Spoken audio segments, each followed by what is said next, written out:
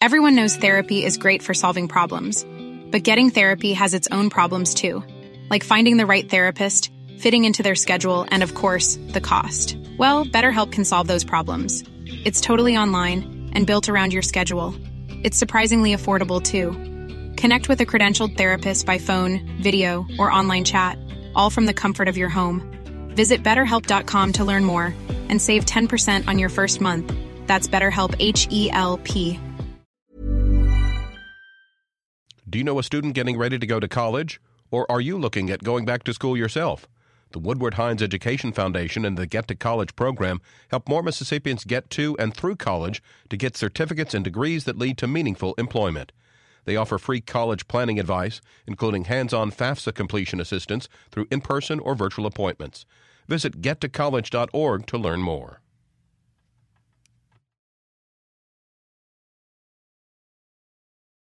Support for MPB comes from Trustmark, one of the South's largest lenders. Buying a home these days can be tricky. Getting pre-qualified online with Trustmark helps buyers to move fast. Member FDIC, equal housing lender. More at trustmark.com/mortgage.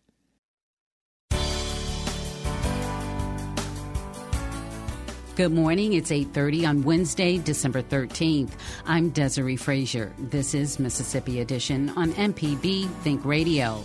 On today's show, Hinds County voters demanding answers over ballot shortages during November's general election. The nurses at the University Medical Center in New Orleans voted to unionize. The Gulf States newsroom has more on how that vote came to be. Plus, a sunken gunboat from the Civil War was able to preserve history. Hear how that was done. This is Mississippi Edition on MPB Think Radio.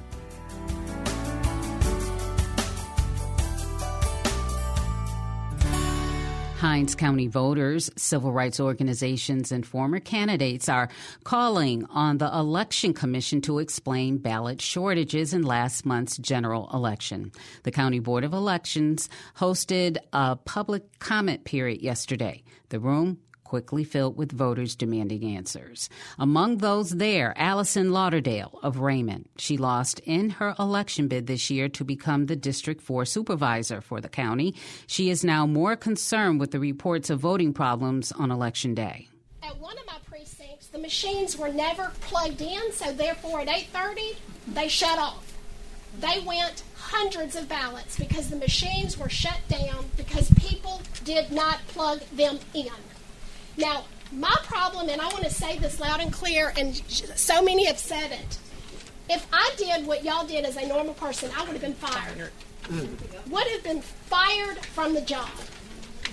But because y'all are elected officials, I think that you have this bubble of protection, and I don't understand that. I have had a couple, they were 80 years old, they've never in their day of life since they were able to vote, missed a vote until November 7th. Because they were too tired of waiting in line. And every time, they've got ballots. 40 ballots? That goes like that. Am I angry? You better believe I'm angry. I don't care that I lost. It's how we lost. Right. 12 voting rights organizations are calling on the board to meet with community members and stakeholders. Among them is the Poor People's Campaign, a national nonprofit for racial and economic justice. Our Mike McEwen speaks with organizer Danielle Holmes about her takeaways from yesterday's meeting. There were a lot of hiccups on Election Day here in Hinds County for the general election. And not only that, there was a lack of integrity during the primary election process. And so after numerous attempts to reach out to the election commissioner to have a meeting to discuss some of the ongoing issues that we witnessed on Election Day that happened, we were directed to come to the public comments to their meeting on today and say whatever needed to be said within the public comment section, which was 2 minutes. And we just believed that the election would happen was a form of voter suppression. And as the Poor People's Campaign, this is what we have fought. But this is our work, right? And we know that voter suppression has been extremely real in the South. It's an uprising. Policies are being passed to constantly suppress the vote. We have a harvesting ballot bill that's coming into effect in January. right? And so we need to get all of this right, this election. And there was an opportunity to get it right. They had every opportunity. But we found that instead of our election commissioners actually doing the work of the people, they were bickering in Board of Supervisors meetings, targeting individuals to be arrested in investigations, and rightfully so if there was any mishap or, theft or whatever there. But we needed them to pay more attention to our electoral process, which they governed during this past election. And they failed the residents. Many voters who had never voted before or weren't enthused to vote but did come out to vote this election, they wanted answers. They wanted answers, and they were not able to get those answers. And so it's our duty to hold every elected official, whether you're Republican or Democrat or independent, we're nonpartisan, accountable. We just want a fair democracy and a fair electoral process without any forms of ballot shortages, machines going out. These issues happen every election cycle. It's the same issues and the same precincts and it has to stop. Could you just talk me through the exchange that you had, I think it's Ms. Flowers, just about requesting a meeting with her as part of your coalition relating to this issue? Yeah, so I think it's probably been almost 3 weeks now that we've sent a letter, the coalition sent a letter to the Hinds County Election Commissioners requesting a meeting. So right after the election? Right after the election. And their reply was that they would not be available because of the runoff election. And so they invited us to come and have comments at the public comment section. And if that didn't work, they asked us to reply back. And we told them that that process did not work, but we would still show up and bring community along with us. However, we have not yet to hear back from them on scheduling a meeting. And so we had to forcefully demand a meeting here today with them. And it was important that I called out, because if you want to have a meeting with one individual, right, and I'm going to go as far as to say there was a bit of classism and racism there by, a black woman who chose to single out and have talk to her white constituent, right? When you have a base of brown and black people who have been asking for a meeting with you, and yet we're still put on the back burner. So that was very problematic, and it needed to be called out. I'm a Jackson resident. I vote in Hinds County. Something that struck me about this issue is, Mississippi in many ways was the focal point of the civil rights movement. That's right. And trying to reach black suffrage. And now 60, maybe 70 years after that was codified into federal law. There are seemingly systemic issues that are getting in the way of black people being able to vote here. Just as the Poor People's Campaign and the work y'all do. That's right. How do y'all feel about that? We don't shy away from, and this is why we're very clear to say that this is not a black or white or brown issue. This is a right versus wrong issue. This is a moral issue. And voter suppression happens to black, to white, to brown, to the disabled, to our most vulnerable communities, populations. And so to see that happened here, and we have a election commissioner that's totally black, all black election commissioners. So this isn't something that we said, this was racism, or this is something that Trump supporters did. No, these are all black elected officials who mishandled a predominantly black county election. And it's totally unacceptable and very problematic. Daniel Holmes is an organizer with the Poor People's Campaign, speaking about the Hinds County Election Commission and problems at the polls. Coming up, nurses at the University Medical Center in New Orleans vote to unionize. The Gulf States Newsroom has more on how that vote came to be. This is Mississippi Edition on MPB Think Radio. What are your holiday traditions? Driving to see relatives? Baking treats? Curling up on the couch near the fireplace? MPB Think Radio can be a part of each of these holiday events. Listen on your car radio or your smart speaker, along with on-demand favorites like Deep South Dining and AutoCorrect inside the MPB Public Media app. Start a new tradition today, listening to MPB Think Radio while you celebrate the holidays. MPB Think Radio. Whatever your taste, news, music, storytelling, or how-to shows. Whatever your city, Gulfport, Hernando, Meridian, Greenville. However you want. Radio, smart speaker, smartphone app. MPB Think Radio. Hi, Hi, I'm Dr. Susan Buttress, host of Southern Remedies, Relatively Speaking. Join the conversation every Tuesday at 11 as we dissect issues that are important to you and your family. That's Relatively Speaking, Tuesdays only on MPB Think Radio.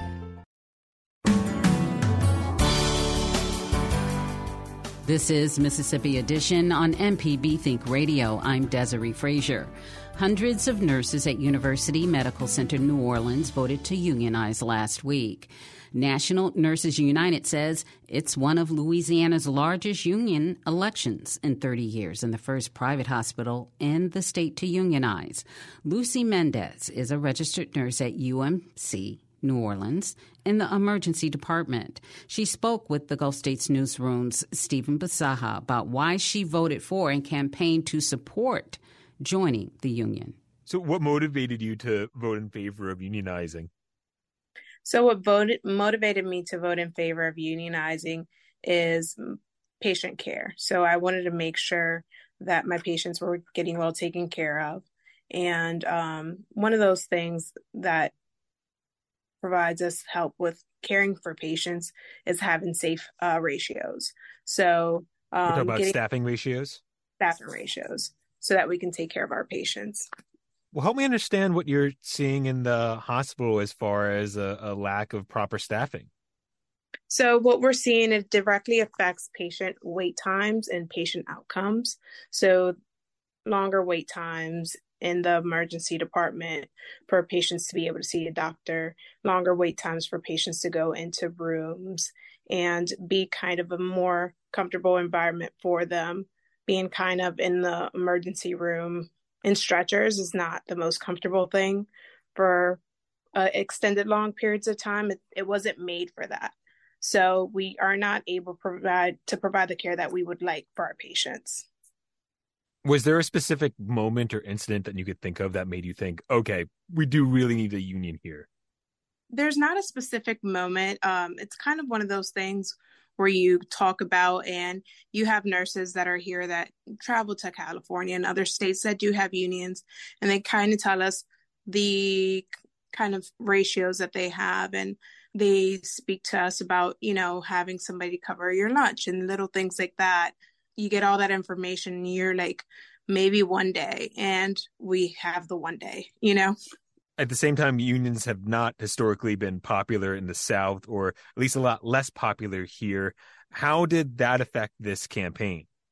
I would say a lot of people were very naive to the things that what unions can help us with, and a little hesitant on allowing someone to come in and help us out. And we also were told that it's a third party that's going to come in and that they're going to kind of take over. Just getting knowledge that, no, it's not anybody else. It's us. We are the ones. Owned by the medical center? Yes. And so what specifically were they saying? They would tell us that a third party would come in and they're the ones going to be making the negotiation, but we are the union.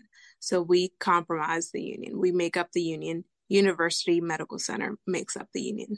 How did you end up overcoming a lot of that anti-union messaging? A lot of talking. It was a lot of one-on-one talking to our own staff, other people, just being able to be available to others. I think it's a big thing is being open to talking to someone, answering any questions, and whatever you don't know, you find out. The other thing we've seen over the past several years with companies like Amazon, Starbucks, is that a union victory does not guarantee a quick first contract. We've seen contract fights drag on for years. I know you're celebrating that right now, but looking forward, how are you expecting negotiations to go? We're looking forward to work. We won by a very big majority. We won by 82%. So we are talking to even the people that are said no, like, what is it that is important to you to make sure that we can include all of those things in our contract and make a very strong first contract. The Gulf States Newsroom is a partnership between Mississippi Public Broadcasting and public radio stations in Alabama and Louisiana. Next, how a sunken gunboat from the Civil War preserves history.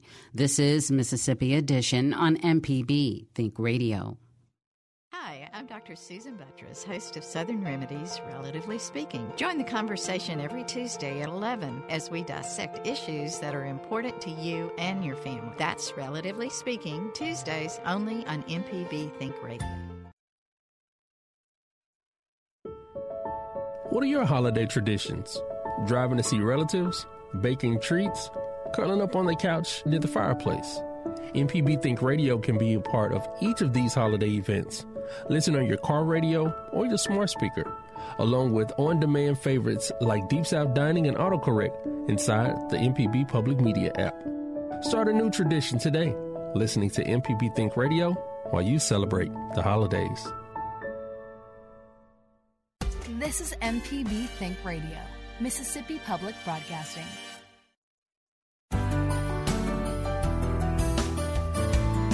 This is Mississippi Edition on MPB Think Radio. I'm Desiree Frazier. Yesterday marked the 160th anniversary of the sinking of the USS Cairo, a Civil War gunboat now on display at the Vicksburg Military Park. The ship stands as the only remaining one classified as a city-class vessel from that time. When the ship was discovered in the Yazoo River, it still contained dozens of artifacts that helped historians understand the living conditions of Union soldiers.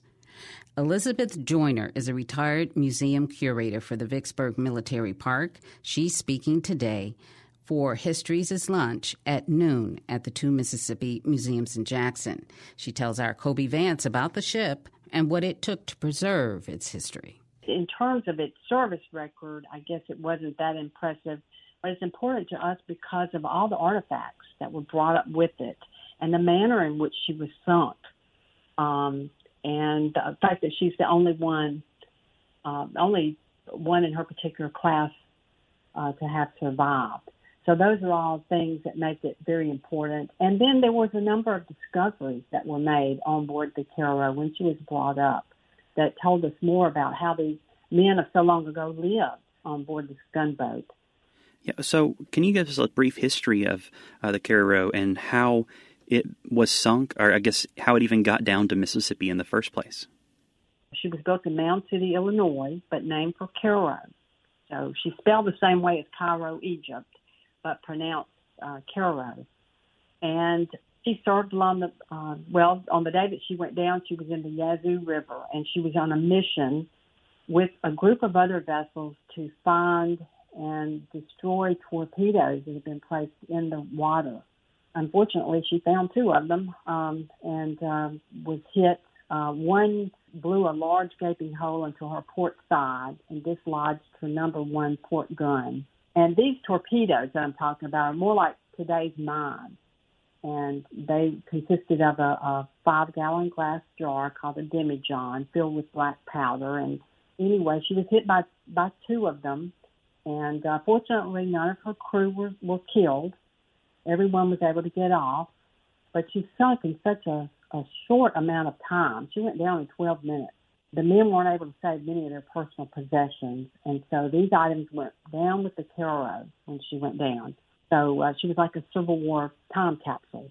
Well, I'm certain that was a tragedy for the people on board. What has it meant for historians to be able to see this stuff as it was on the ship? And I guess we'll get into this a little bit later, but it's worth noting that much of the ship was actually made of wood, and it's impressive that this ship is even existing at all anymore, considering the conditions it was left in. Right. It was called an ironclad because of its iron covering, but it wasn't totally covered with iron. Beneath the waterline, it was wood. It had a wooden hull. Divers were amazed at the things that they found when they went down on the Cairo. Everything was frozen in time, just like it had been left back in 1862. And some unique items were found, like the ambrotype, which is a type of photograph, but it was a negative type.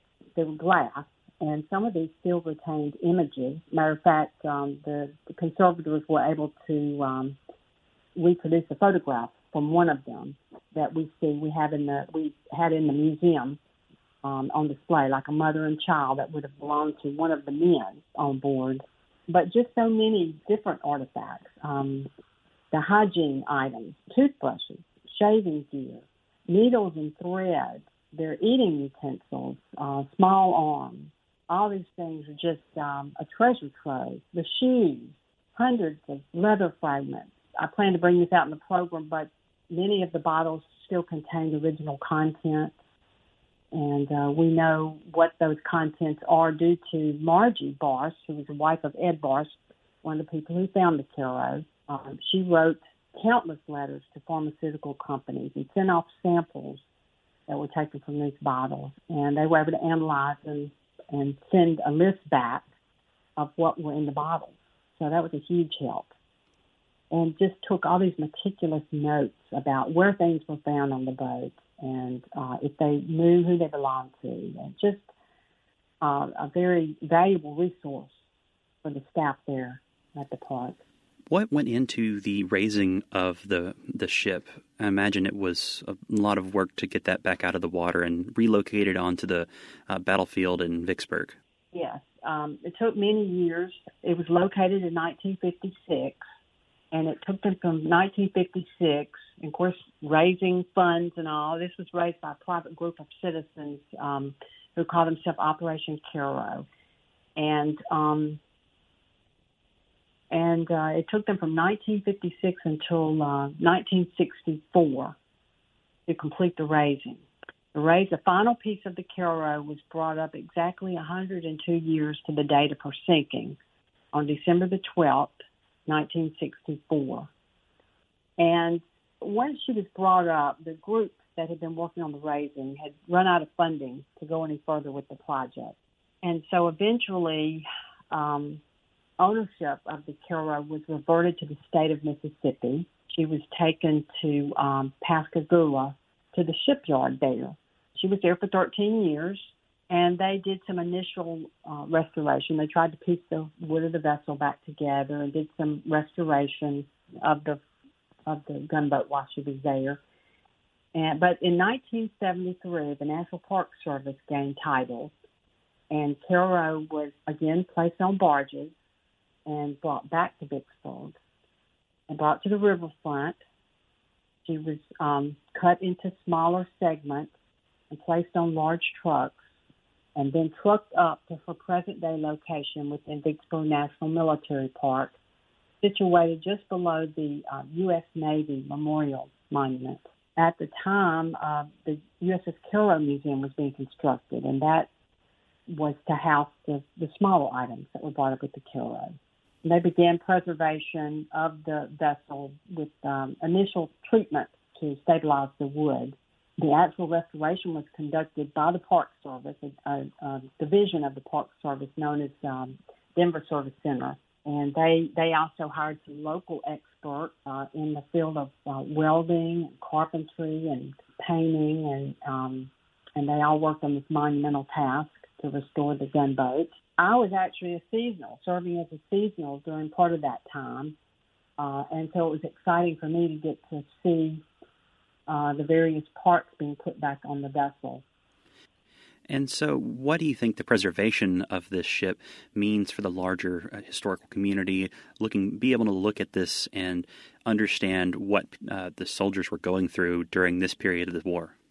Well, she's the most complete example, to my knowledge, and the fact that you can walk through her and you can, restore decks, you can look up inside her pilot house and look out over the bow and look through the gun ports and see the original guns and all the gun carriages and such.